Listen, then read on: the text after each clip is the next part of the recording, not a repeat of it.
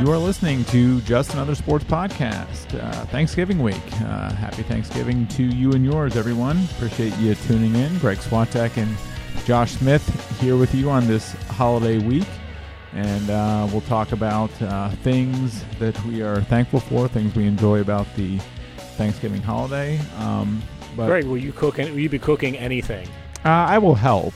And believe it or not, I'm usually the one that carves the turkey. Whoa. So, yeah. That's a big responsibility. How did that fall to you? Yeah. Well, I decided just to do it a couple of years ago, and because no one else really wants to do it. So I said, I'll give it a shot. And you watch like a YouTube video? No, I got a little instruction from my mother. And I did a decent job, and not great. I'm not an expert turkey carver by any stretch of the imagination, but the task often falls to me, and I've taken it upon myself to do it. So I'll help. I mean, there's enough stuff to do during the day that I'll be assisting. But as far as like mixing it up, bring the primary chef in the kitchen, definitely not. Right. So yeah, because I think your cooking usually consists of putting something in a microwave. Correct. or just cutting a piece of fruit or something like that. So yes, the chef I am not. It's not that I'm capable of doing it. It's on a basic level. It's just that my ambition to do it is low. So. But yeah, Thanksgiving's great, and we'll talk about what we like about it. But first, Josh, takeaways from the NFL weekend that we just saw, and my primary one is say what you want about their defense, but the New England Patriots aren't very good. I mean, they're not a great team. They're good, but they are not a great elite, to me, Super Bowl level team. Their pass defense is very good. They don't beat themselves. They do all the intangible things that they've always done well under Bill Belichick, but their offense is really bad. I mean, outside of James White and Julian Edelman, Brady doesn't really have many playmakers that he could trust or really count on. Their offensive line's been shaky all year, and their run defense is one of the worst in the league. So. Yeah, I don't see them winning a playoff games, 17-10, right? I mean, I just don't think that's going to happen. I mean, the last 2 weeks they've scored, I think, they've scored like 17 and 13 in the last 2 weeks, and it was enough to beat the Eagles, who are really struggling, in the Cowboys, who have the ingredients you need to beat the Patriots, which is a defense. I mean, to beat the Patriots, you need a running game and a good defense, and you'd really have a real shot to beat them. The Cowboys have those things, but the Cowboys are a poorly coached team. So, I mean, Troy Aikman is pointing out things to them about their special teams before they even happen, and they barely are able to fall on kickoffs. The one example, of course, being where he said, "Man, they're kicking into the wind. The guy's pretty deep on the kick. You might want to move up." And sure enough, the kick is way short. The guy has to sprint forward to get to the ball, and the Patriots almost recover the kickoff. Does Jerry offer Troy Aikman the job when he fires Jason Garrett?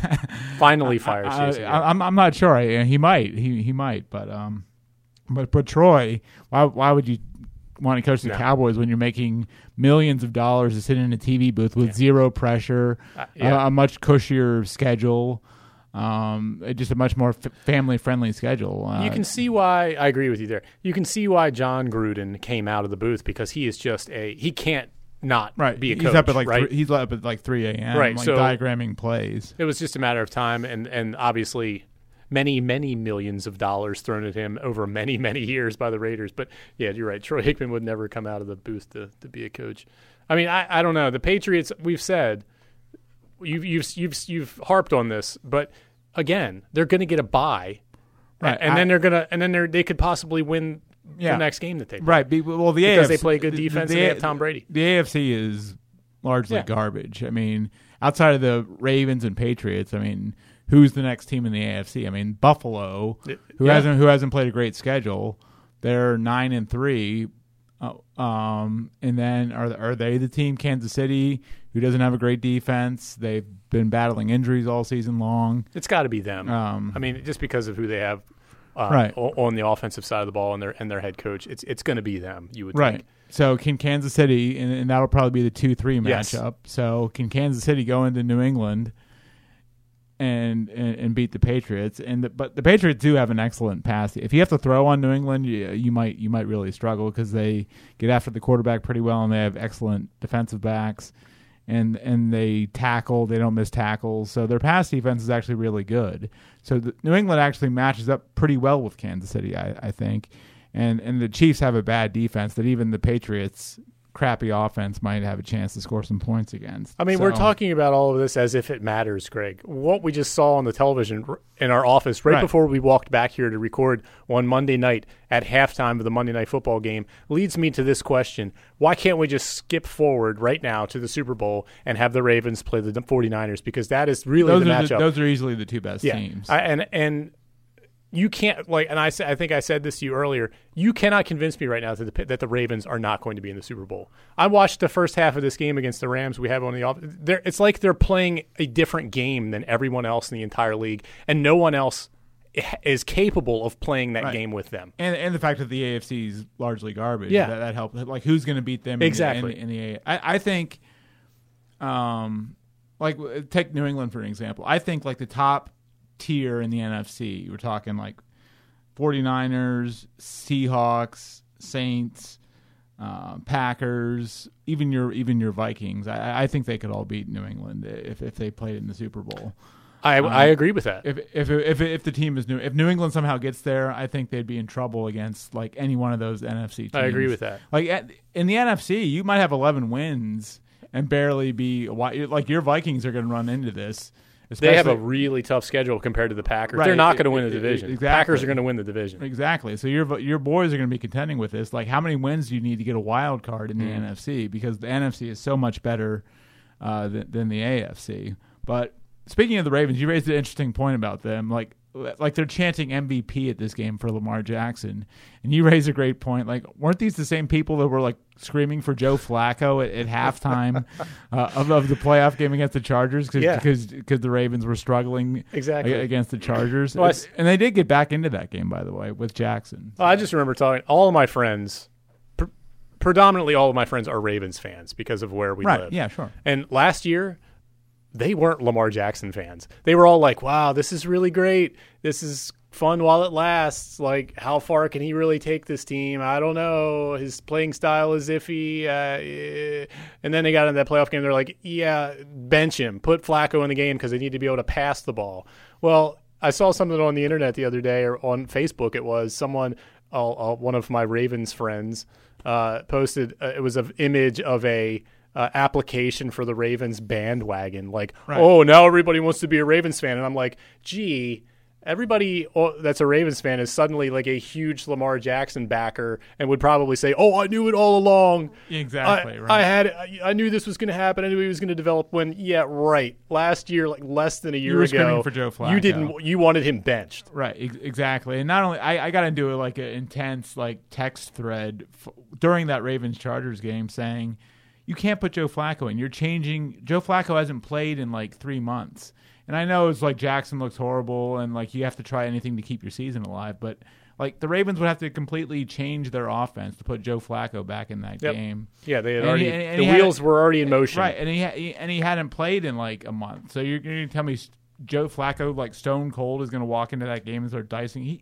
Who knows? I mean, it's the NFL, but I don't know. What do we see of Joe Flacco? But my friends were saying, "Oh, your season's on the one. Jackson can't do it. You got to try something." I'm like, "No, you can't put Joe Flacco in the game because you have to change your entire offense back to the Joe Flacco offense, which is not the Lamar Jackson offense." Yeah. So anyway, next week the Ravens are hosting San Francisco. Let's just make that the Super Bowl. Why even go through the rest of the season? I mean, I'm serious. Right. That's the match that everybody wants to see. We'll get to see it next week, and then hopefully we get to see it for all the marbles, because those are the two best teams. Right, yeah. Any other NFL takeaways that jump out at you? I sat and watched some of that Seattle game in Philadelphia, and it was just so predictable. You just knew, the Eagles have no weapons. Everybody's hurt. But their defense was holding Russell Wilson sort of in check. But it was it doesn't matter. Like when the chips are down, when it's like the most important part of this game, like Russell Wilson's going to make the play and they're going to win the game. And sure enough, like he made a few and got a little bit of a separation. The Eagles, that division, that whole NFC East, Dallas isn't very good. Dallas has the pieces, but again, they're poorly coached. Philadelphia doesn't look very good. Wentz is really regressed, or just he's not become the guy that everyone expected him to be. And then the Giants and Redskins are both terrible. So that's a really weak division. Yeah, so I watched some of that just because I'm interested in what's in Seattle, because your team was on a bye. Yeah, so you had a chance to like watch without having a real vested emotional interest in. And of course, I'm rooting against Seattle because they're trailing the Niners in their division. They're going to be likely to be a wild card. And the Vikings are battling for wild cards. So then, of course, I switched over when that game was in hand, and I watched the end of the Saints-Panthers game. I wanted to get into this because of the Saints were victim of another pass interference call. Yeah, there was a play that was reviewed, and it was Ron Rivera threw the flag because Jarius Wright was coming across the field in the red zone near the end zone. Near the goal line, and Jarius Wright's a wide receiver who's coming across the field, and a linebacker, I think, hooked him, and they didn't throw a flag. And I think I can't remember what down that was. The details are a little fuzzy, but Ron Rivera threw the challenge flag and said that was pass interference. And everybody's like, no way this is going to get called, right? They're not going to – they haven't been calling these all year.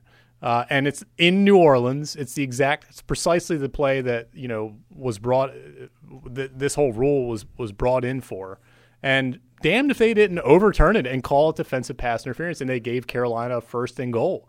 And, of course, it didn't work out because their bum kicker, whoever this kid was, ended up missing a gimme chip shot 25-yarder. Did that give you nightmares of the Blair Walsh missed against the Seahawks in the playoffs? I think in my head, because, of course, I'm always rooting against the Saints. I'm the biggest anti-Saints fan you'll find. And I just was like, this kid's going to miss the field goal. And he missed it, and then, what do you know? Drew Brees drives him down the field and wins the game. Right. So that was an interesting. The Blair Walsh kick doesn't miss doesn't compare to the Gary Anderson. No way. One. Just because there were so many. Because the Vikings were a playoff team that year, but they didn't have the same. They were flawed. They didn't have the same expectations as that awesome. They had been 98 right. Team They closed the season in 2015 really strong. They had Adrian Peterson going gangbusters, and Teddy Bridgewater was a clutch quarterback. But they weren't, and they got that game at home. That was a home wild card game, and freezing cold, and minus 5 degree weather. But and they should have won the game, but they weren't going to win the Super Bowl that year. They weren't even going to get to the Super Bowl that year. So it hurt because it was just so pathetic. And it was just another dagger in your heart as a fan of that team. But it wasn't. Doesn't even hold a candle to what happened to that Gary Anderson year. Well, the league office has clearly communicated something to its officials, because in the Browns-Dolphins game, in the final 2 minutes of the first half, there was a pass from Baker Mayfield to Odell Beckham, and it was borderline pass interference. There was no flag on the play. The Browns offensive or defensive? Defensive pass interference against OBJ. The Browns couldn't challenge it, of course, because it's within 2 minutes of the half. The officials stopped the game. The Browns were about to run another play. The officials stopped the game and initiated a review of the pass interference. This is a booth review of the pass interference. They looked at it, and unbelievably, they overturned the call to pass interference. So that play and that Saints play that you just described makes me think that after that DeAndre Hopkins fiasco that was all over Twitter throughout the week and everyone was talking about with Marlon Humphrey and the Ravens, like the league office, I think probably sent a memo out or said something to their officials saying, hey, we got to balance this. Like, we're not overturning anything when it comes to pass interference, and we're reviewing things that are obviously pass interference and staying with the call of no pass interference. So that booth overturn of pass interference and that Saints-Panthers example makes me think that the NFL said something to the refs. And this is so up and down and back and forth all season long. I just can't, and I was a proponent of this rule, but man, it's a disaster. I just can't wait for it to just go away. I don't think they'll bring it back just because there's been so many issues and so few pass interference overturns or anything like that. So now I wonder if it's going to go so far in the other direction that they're going to have to make another correction to, like, are they going to get obsessive with, like, overturning pass interference calls or calling things that weren't flagged initially, looking at this stuff. So exactly, will it be too much of an overcorrection? So my bad look of the week. I really don't want to beat up on Dwayne Haskins for this. Because he's a Brook. He's excited about his first I don't win. know. You could beat up on him about this. But the Redskins beat the Lions. It's their second win of the season. Haskins, a rookie quarterback, gets his first NFL win. But, of course, he's not out there to take the final snap because he's busy taking selfies with fans. So... Yeah, and he's holding a phone up with his probably with his injured wrist. I guess he said after the game he was inaccurate because he has an injured wrist. Right. Yeah, so, it was healthy enough for him to go over and hold a phone and take a selfie with some people. So Dwayne Haskins is taking selfies, but he's not taking snaps for the Redskins. So it's like there's all you could take selfies all day. You could stay at the stadium for hours after the game and take selfies with every fan if you wanted to. You got all day to take selfies after the game, but just let the game end before you begin your celebration. Yeah. He's a young kid. It's not a huge deal. The Redskins are terrible. It's not affecting their season at all. But he's openly celebrating a game in which he played pretty poorly. Now they won, but without a special teams touchdown, they don't win that game. Right, and the Lions sort of gifted. The Lions are bad and sort of gifted them some situations. So just let the it's a good lesson learned for them. Just finish the game before you begin your. It's like starting guys that start to celebrate. Leon Lett, the famous example, like cross the goal line before you start dropping the ball or beginning your celebration. Yeah. So my takeaway from that game was I was happy because I don't want the Redskins to get the number 1 pick. Why? Because they don't deserve Joe Burrow. They don't. Right. That organization does not deserve Joe Burrow. Right. Not only that, but I don't feel like listening to and reading about the slobber that's going to be coming out of the Washington Post every day when they draft Joe Burrow. All the fan reaction. Yeah, the drafting of Joe Burrow. Yeah, I do not want to see that. But again, the organization is just it's a mess. It's a garbage. It's a dumpster fire. The good news is the Bengals are winless, and they would jump all over Joe Burrow, who's an Ohio kid who I think grew up rooting for the Bengals or something. So so that is a lock. As long as the Redskins finish ahead of the Bengals, they're not going to get Joe Burrow. So I don't have a bad look. I have a good look, and the good look is a young man who I'd never heard of, and I was watching college football on Saturday night while I was working. Right, and I turned on the Oregon-Arizona State game and saw this kid named Jaden Daniels play quarterback for Arizona State. Scrawny, skinny quarterback prospect. True, I think he's a true freshman. Plays for Herm Edwards is the head coach there for Arizona State. This kid was chucking it downfield like crazy. It was a lot of fun to watch. He was like I said, he's a really slight kid. He looks like a kid, but he throws a great deep ball, and he was hitting passes and like using pump fakes. And Oregon was number 6 in the country. Yeah, and they pulled off an upset, and I think there's like 6-5 or something. Arizona State's a kind of a middling team that made them bowl eligible. Yeah, or something. And Oregon was trying to make the playoff. They were in the playoff discussion until they lost that game. So this kid it's a name to remember. He's a freshman. You got to figure he's going to grow a little bit. He's going to get a little bigger, right? And maybe he's a name to watch. I didn't know anything about him before I was watching it, but before I turned that game on, and he seemed like he has good personality. He was having fun out there. So that was cool to see. I also didn't know Marvin Lewis is an assistant coach. I didn't either because I caught some of that game too, and I saw Marvin Lewis on the sideline, and I'm like, oh yeah, he and Herm are friends. Yeah, that's so. Cool. I watched most of the Penn State-Ohio State game, and Ohio State's really good, but I'm not sure that they're better than LSU, and I'm not sure that they're better than Clemson. So all the Fox people were saying, this is the best team in the country. I know. They were jumping all over Ohio. They were jumping on the Ohio State bandwagon in a big game, and they haven't really played a very tough schedule. Like Penn State was far and away the best team that they played, and they handled Penn State, but it became a ball game in the second half with the Ohio State mistakes and stuff like that. So Chase Young is a really great defensive player. So Ohio State's really good. They deserve to be in the playoffs, but I'm not sure that they're the best team overall. Yeah, and I'm not. Yeah, I agree with what you're saying. I wasn't overly impressed with them, and I was shocked at how effusive the Fox people were being about Ohio State as well. And I'm sure they'll be in the playoff. And they play Michigan this week, and they'll be favored to win. But the game's Michigan's playing a lot better, and the game's at Michigan, so it wouldn't be totally shocking to see an upset there. Except Jim Harbaugh has never beaten Ohio State, right? Correct. So I would be surprised. And Jim Harbaugh hasn't been the greatest coach in big games either. So, the boat. I'm going to throw Browns coach Freddie Kitchens on the boat this week because would you believe? You always have something Browns related. Yeah, normally they're my bad look, but I'm sick and tired of Freddie Kitchens in this.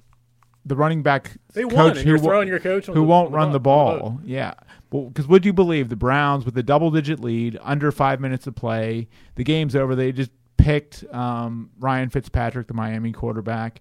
Would you believe that the Browns threw an interception in that scenario? That's it. That is idiotic.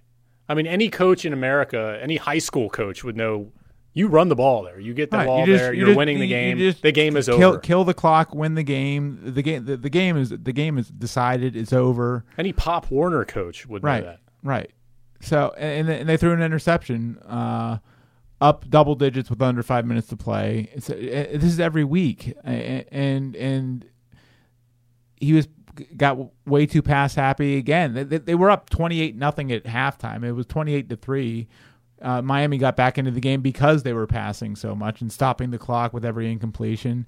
It's just that kind of stuff is going to get you beat when you play a better team. And it makes no sense because of who they have personnel wise in the backfield. Now I don't know, maybe their offensive line isn't a very good run blocking team. No, but pass blocking they're terrible, but run blocking they're okay. And they have Hunt, who is he's so healthy and ready to roll. You got to figure, let's put him in there in the fourth quarter and just grind it out. And that's the other thing. They have two of the best running backs in the league, and they're still insisting on this pass, just chucking the ball at all. It's like they're trying to get style points that don't even exist or no one even cares about. So Browns coach Freddie Kitchens goes onto the boat this week because the funny thing is, if they win out somehow because their schedule's not that tough and go 10-6, he's going to be back. All his questionable decision stuff, he'll be back if they. This game against Pittsburgh is the big game. But you don't think who's the guy in the front office now? John Dorsey. You don't think he would, even if they won 10 games and made it to the playoffs, he wouldn't see through the mistakes? He seems like a pretty sharp dude. He is, and I'm sure he doesn't like what he sees. But at the same time, do you fire a coach that won 10 games and got you to the playoffs? It would be a tough call, I think. So. All right. Well, my boat segment here is going to the Philadelphia Eagles defense, and this is just a stupid thing. I was watching that Eagles Seahawks game, and I think it was the fourth quarter, and lo and behold, Russell Wilson threw an interception, I think it was, which is crazy because that never happens. And the Eagles were losing by 14 points. Their offense had done jack squat the whole day.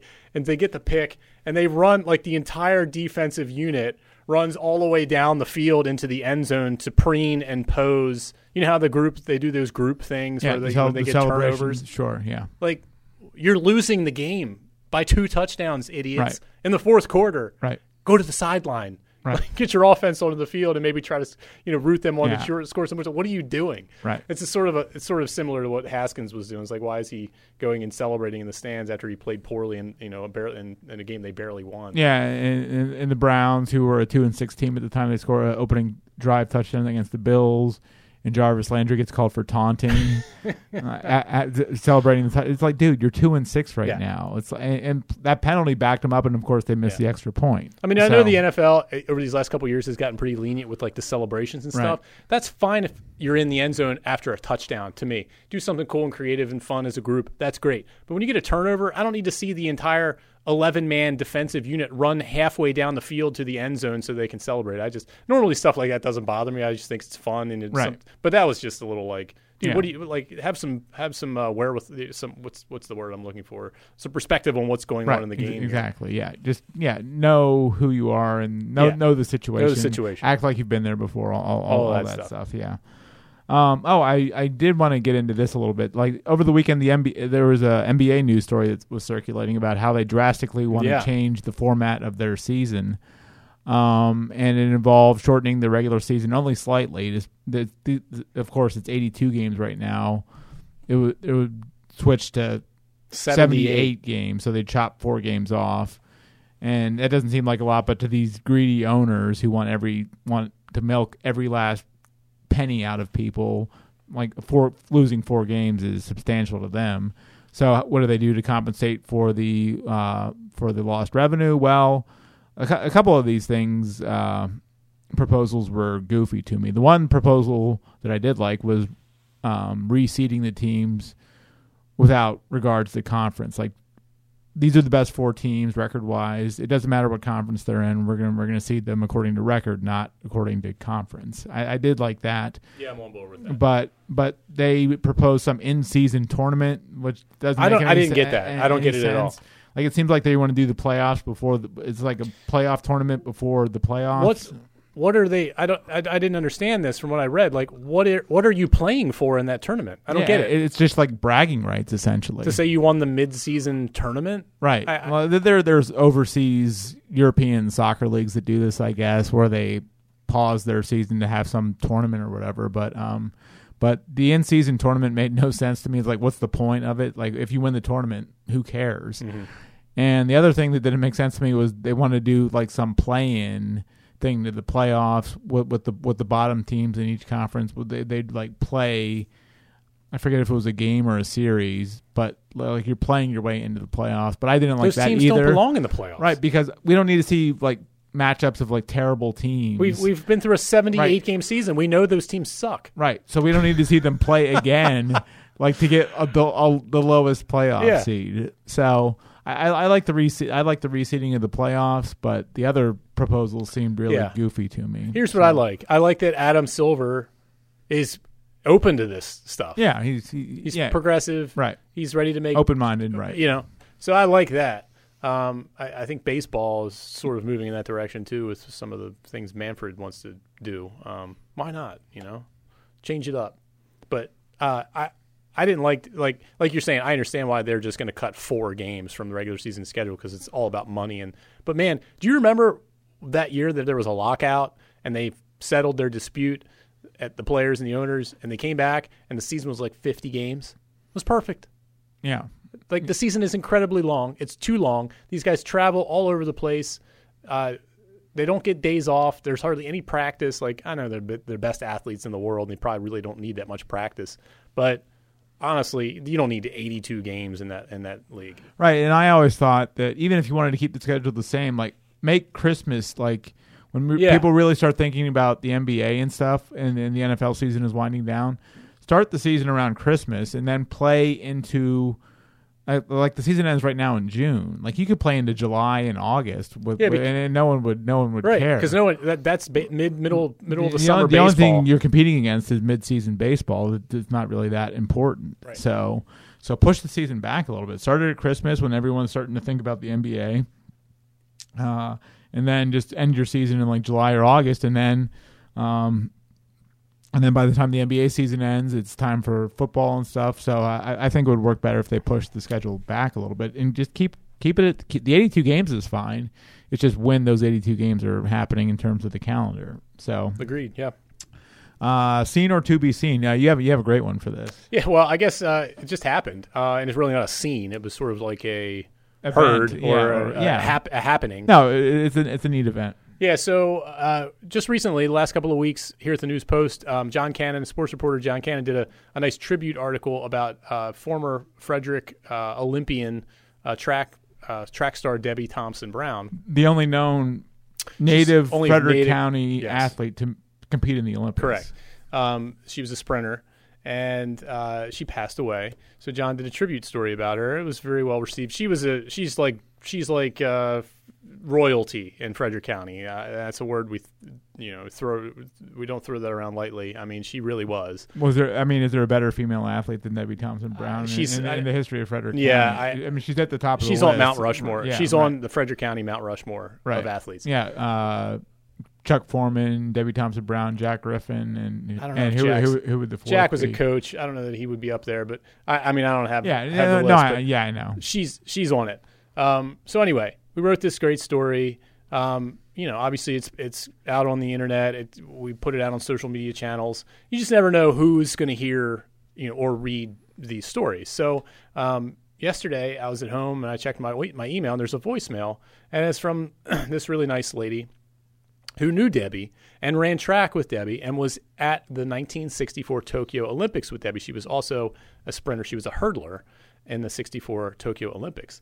And she said that she read the story and that, she really hadn't seen Debbie or Tammy Davis, who was another Olympian. She was on the Olympic team. I think she was an alternate that year. She was also a Frederick High School sprinter. And she said, I haven't seen, Debbie and Tammy in 50 years. I haven't talked to them. I just heard about Debbie passing. I wanted to get in touch with her family or with Tammy to express my condolences and, send some flowers or whatever. Please call me back. So I came to the office. She left a voicemail for me, even though I didn't write the story. I came to the office and called this lady back. And it's just so funny. And I think I even put this on Twitter after it happened. Weird things happen in this business. And you end up talking to people that you never think you'd be talking to. So I said, sometimes weird things happen in this business of journalism, and you get a voicemail from a reader in California, you call her back, and suddenly you're talking to Barry Bonds' incredibly sweet aunt. Yeah, Barry Bonds' Her name aunt is Rosie Bonds. She is Bobby Bonds' sister, and she is Barry Bonds' aunt. And she looked just like Barry and Bobby. Like, it's a striking resemblance. Yeah, and so I spent 20 minutes on the phone just chit-chatting with her about Debbie and about things that she experienced, Rosie experienced in the 64 games, and just a mishmash of other things that topics she was bringing up. And I said, you should probably, she was telling me all these things about her life and things that she went through and remembers. And I'm like, you should find a writer out in California and sit down and write. She's like, I want to write a book. She said, you're right. When my mother passed, I said I was going to write a book about all these things I experienced. Because I didn't want my mom to know some of these things. She read a book about through. her nephew alone, right, with nothing to do with her life. Right. But I'm sure she's led a pretty interesting life too. Yeah, absolutely. So I Googled her and found some stories that have been written about her, and it was just really odd, like talking to suddenly you're on the phone with someone who's a relative of maybe the greatest baseball player of all time, and she's asking me about a story that we wrote about someone she knew. So. Pretty cool. It was a neat moment. Yeah, well, one of the things I always remember my journalism teacher telling me is you never know who's going to read your stories. I mean, you'd be shocked that people come across these stories somehow, or it gets to them somehow, and you just never know. Like you say, who you're going to be talking to, who's going to read your story, who might give you some feedback. I mean, there's tons of examples out there, and it's just amazing that somehow word trickled back to Rosie Bonds that we had a story in our paper about her long lost friend, right? Debbie Thompson Brown, right? And she found it, and not only that, she was kind enough to reach out to you. Oh, she was incredibly complimentary. Is she out in California? Yeah, Riverside, I guess, is where they're from. I think that's where she still lives. But she was like incredibly complimentary about the story itself and how it was good of us to tell this story. And I said, listen, I was like, we've written a lot about Debbie over the years. I said, she's royalty here. Everyone knew her and loved her. We were doing what we were supposed to do and writing a tribute about her. But anyway, it's not like she would have read any of those stories we did. She just happened upon this one because probably one of her old track friends, Facebook or whatever. Yeah, probably one of her old track friends posted it on Facebook or something, or emailed it to her, or told her, hey, I read this story and found out that. But she thought enough to reach out to you, to reach out to us. Yeah. So I mean, we don't hear from people like that most of the time. Most of the time, we hear from people who want to tell us we're idiots. So right, exactly. And she did say if you wanted Barry Bonds' autograph, she could maybe set that up. She said she would do that. But, whatever. Incredibly nice lady. Yeah.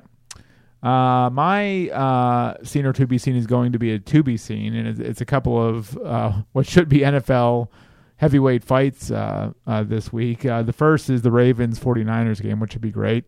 And that matchup of Lamar Jackson, who's gotten the Ravens another touchdown here in the second half as we record. It's 35-6 Ravens at the Rams, a road game at a team that was in the Super Bowl last year. The Ravens are smashing. They don't look good at all. Right. Yeah. Jared Goff and Mitchell Trubisky are going to be sharing stories pretty soon. But the 49ers defense, for my money, is the best defense in the league because the Patriots really have a liability with their defense, which is stopping the run. So the 49ers with that pass rush and 4 defensive line against Lamar Jackson, I think that's going to be a fascinating matchup. And the 49ers offense with Kyle Shanahan, it's a really smart scheme is great. It's a really smart, good offense with Kittle, the tight end, and Coleman, the running back. I mean, they have some real players on offense, and Garoppolo's a decent quarterback. I don't know if he's great, but he's pretty good. So that Ravens-49ers matchup, the Super Bowl preview, I'm looking forward to that. What's not getting much attention, and it's shocking to say this, is the Ravens defense. We talked a little bit about it with Jonas Schaefer last week, but since the Marcus Peters addition, that defense has gone to another level. And those two defenses together, like the Niners and Ravens, you won't find more physical defenses probably in the league. And imagine if the Ravens still had Za'Darius Smith on their defense, who they lost in free agency and is now with the Green Bay Packers. So he has like 12 sacks. Right, he's one of he might be the best player on the Packers defense. So imagine if he was still on the Ravens defense. So that 49ers Ravens game is obviously a must-see for NFL fans. And then the other heavyweight fight should be between the Steelers and the Browns, who play really 2 weeks after their fiasco, their endgame fiasco 2 weeks ago. And funny enough that neither Myles Garrett nor Mason Rudolph will probably be on the field for that because Mason Rudolph was benched by the Steelers over the weekend. He's really not very good. No, he's not. So, I think which makes the whole situation more for Myles Garrett. Why are you letting this guy ruin your season? It makes the whole thing even more ridiculous. So, but neither one's going to be on the field. Garrett or Rudolph, the two principal players in this melee that happened at the end of this game. But I'm curious to see how the teams handle it. How sort of the atmosphere in the stadium. What's that like? It should be pretty charged. The Browns-Steelers rivalry has been dead for so long because the Browns have been so terrible for so long. I don't think they've won in Pittsburgh since again 2002, which is again ridiculous considering they play in Pittsburgh every single year. Was that Jeff Garcia? Did we go over this one other time? Who was their quarterback? It might have been Tim Couch. That beat them in there too. Well, come to think of it, you might be right. He was drafted in '99. Yeah. So I think Tim Couch. It was like a Sunday night game in Pittsburgh, and I think Tim Couch led him to a win there. I think that was Tim Couch's one win as the Browns quarterback. He didn't have many more than that. But where is he now? Where is Tim Couch now? That's a good question. We would have to look him up. Yeah. But they play in Pittsburgh every year, and they haven't won there in almost 20 years, which is ridiculous. So they're going to win this. You would think, but Devlin Hodges has a win. He already has a win because they went to L.A. He's a plucky little player. Duck, they call him, not Dan McClain of Brunswick, but Duck Hodges. Yeah. So they somehow went to L.A. and beat the Chargers handily in a Sunday night game. But it's the Browns. They could lose any game they play, as they've shown demonstrated repeatedly over the years. Were you shocked that I keep using that word shocked in this episode, but you weren't shocked that they didn't piss away this game against the Dolphins, did you? No. Well, just because they were up by 4 touchdowns at halftime, I'm like, not even the Browns could. All right. They were trying you weren't to. Getting nervous. I mean, Freddie's passing when they should have been running was driving me nuts, and the Dolphins did get. I think they closed it to 28. I want to say it was 28-17, so they got within 11 points. Yeah. But then the Browns kicked a field goal and then got another touchdown. So it never got into really scary territory. But Freddie was trying to help the Dolphins out with his play calling. So I wanted to bring up, we didn't do a podcast a couple of weeks ago. The week after I lost money. Oh, yes. Yes. I lost my first bet against the Vikings. Right. Because remember, they played in primetime against Dallas, and it was in Dallas. Dallas was a winning record. Right. I was like, slam dunk. The Vikings will lose this game. They always drop a turd in front of the country, which they're probably getting ready to do again on Monday night at Seattle. To be fair to you, this was a season-long project. This was not just like a one-game thing. So you still could be very right about this. Yeah, and richer as a result. Should I bet against them this week? Who do they have? They're at Seattle on Monday night. Ooh, man. Yeah, I got to see the line. Russell Wilson against that. It's going to be they're going to be favored by field goal probably. Seattle will be. And you say, I mean, I don't watch them. I haven't seen very much. I haven't seen very much Vikings football this year. But you say they can't defend the pass. So how are they going to stop God's quarterback, Russell Wilson? Yeah. So the only way that they could possibly win this game is if they run the hell out of the ball with Dalvin Cook and they just don't let Russell have the ball. Yeah, they score every time they. There's a feature on him in Sports Illustrated. Dalvin Cook. I just got my magazine today with Joe Burrow. With Joe Burrow on the cover. I was surprised to see it because it showed up on a Monday, and I guess the holiday maybe pushed it up or whatever. But there is a feature that I obviously haven't read yet because I just grabbed the magazine on Dalvin Cook. So I mean, I got to see what the line is. I'm seriously thinking about putting money. I would put on 20. Seattle. I would put the 20. Yeah. I would try to win it back. Yeah, because you're not going to beat Russell Wilson in that situation, especially if you can't defend the pass. They played him last year. They played him last year in primetime in Seattle, and just Cousins was pitiful, and they lost. Handily. Cousins is due for a really Cousins-esque big game performance. He is, but that scheme is just tailored to him. It's a Shanahan offense. It's the same thing. It's the same exact offense that Garoppolo's running in San Francisco, but Cousins has better weapons. And Thielen's coming back, so Thielen will be back. So that helps. That insulates him, but it's still a lot to ask of him to win that game.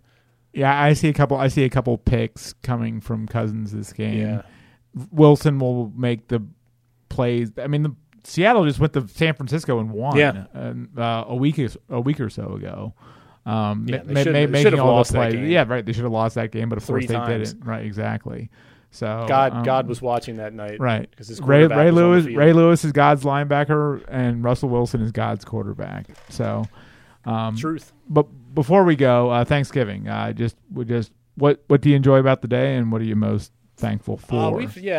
It's my favorite holiday, just because there's really, aside from preparing food and eating, that's it. I love that's what I was going to say. I love the low key nature of Thanksgiving. Yeah. So there's really nothing that you have to get anyone, buy anyone, do anything.